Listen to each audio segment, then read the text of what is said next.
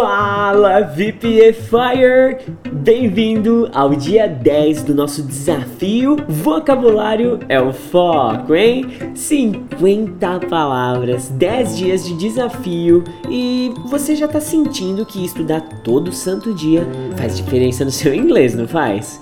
Eu sempre falo para todos os meus alunos, a fluência não vem até você enquanto você não se dedicar por pelo menos ali 10 minutinhos todo santo dia, tá? Estudar diariamente é simples e eficiente, basta você se organizar direitinho e fazer acontecer, tá bom?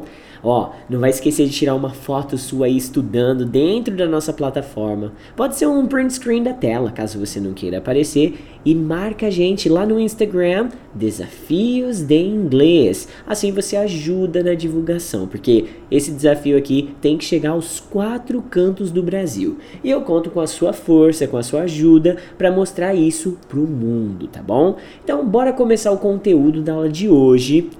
Não vai esquecer, viu? Para você aproveitar todo o ecossistema que tem por trás desse desafio aqui, cara, você vai pagar R$ 97 e vai ter conteúdo o ano inteirinho.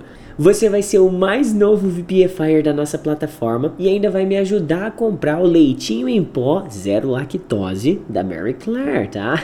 Bom, agora com o jabá realizado com sucesso, meu peixinho já foi vendido, agora sim, bora começar o conteúdo de verdade, hein? As palavras que você vai aprender hoje são, repete aí comigo: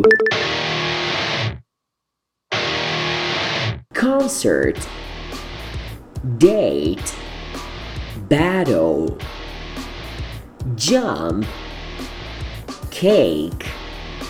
Bora aplicar essas 5 palavras de hoje em um contexto agora, hein? Bora lá!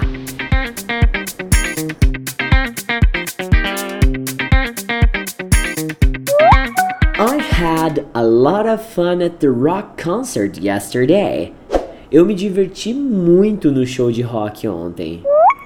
My first date was awful.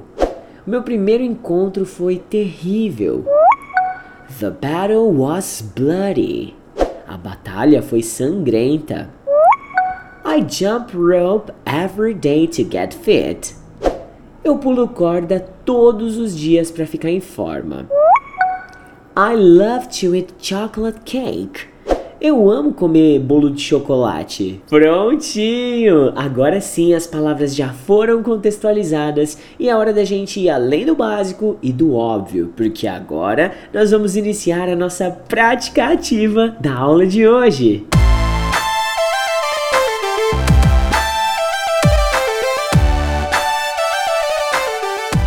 Vou explicar um pouquinho além do que você já deve saber aí sobre cada uma dessas palavras e vou criar perguntas aqui para ajudar você a contextualizar e fixar ainda mais o conteúdo que você aprendeu. A primeira palavra que nós vamos praticar hoje aqui é concert, que parece bastante com o verbo consertar, mas aqui não tem nada a ver com isso não, viu? Na verdade, a tradução dela é show, concerto, espetáculo, é mais uma característica musical, tá? Pensando em algo mais musical. E eu tenho uma pergunta para você, VPFire. Have you ever been in a live concert? Você já esteve em um show ao vivo? Segunda palavra de hoje é date, que possui muitas possíveis traduções, só que hoje nós vamos usar ela como encontro. Só que ela também pode significar data. Por exemplo, a data de hoje. Hoje é dia 9 de janeiro, entendeu? Aliás, 9 de janeiro não, foi ontem, né? Hoje é dia 10 de janeiro. E ela também pode significar compromisso, sabe? De relacionamento. Tipo assim, eu tenho compromisso com uma garota e tal. Então, olha a pergunta que eu tenho pra você, ó. How was your first date ever?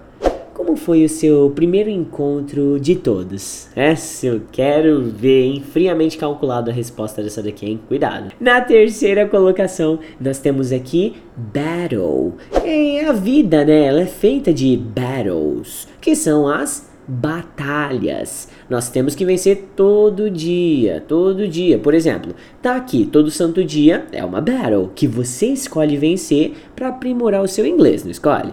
Então, me responde aí.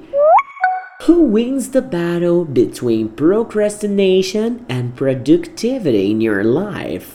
Quem ganha a batalha entre procrastinação e produtividade na sua vida? Agora sim, na quarta colocação nós temos jump, que é o verbo pular, e se você traduzir ele como um substantivo, ele pode significar pulo.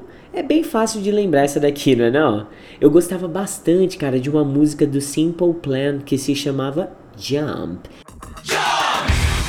E se eu não me engano, tem uma do Van Halen também, que é muito famosinha. Vamos à pergunta com Jump, ó. Do you think jumping rope can help me burn some calories? Você acha que pular corda pode me ajudar a queimar algumas calorias? Agora, na quinta colocação, nós temos o cake. Deu até fome só de pensar na tradução dessa palavra. Ó, bolo. Muito provavelmente você já sabia que a tradução de cake é bolo, mas eu duvido que você saiba o que significa o verbo cake. E ó, ele possui duas traduções que você com certeza vai querer anotar aí no seu English Notebook. Então, ó, cake como verbo, ele pode significar endurecer ou então aglomerar. Bom, eu confesso, essa aqui nem eu sabia, tá? Foi pesquisando que eu encontrei essas informações. Então, anota aí e responde a minha pergunta. What is your favorite flavor of cake? Qual que é o seu sabor de bolo favorito? Boa, VPFire! Mais 5 palavras, mais 5 perguntas e nós totalizamos hoje aqui 50 palavras que foram instaladas aí dentro do seu vocabulário ativo, hein? E você praticou com 50 perguntas para fixar todo esse conteúdo e todas essas palavras.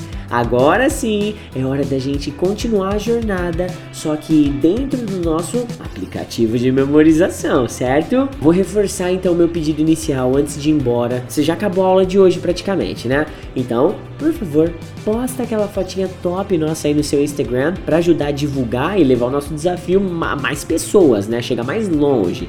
E não esquece, marca aí o Desafios de Inglês no Instagram, beleza? Então, have a great one, VPFire. Talk to you tomorrow. E não se esqueça, vocabulário é o foco.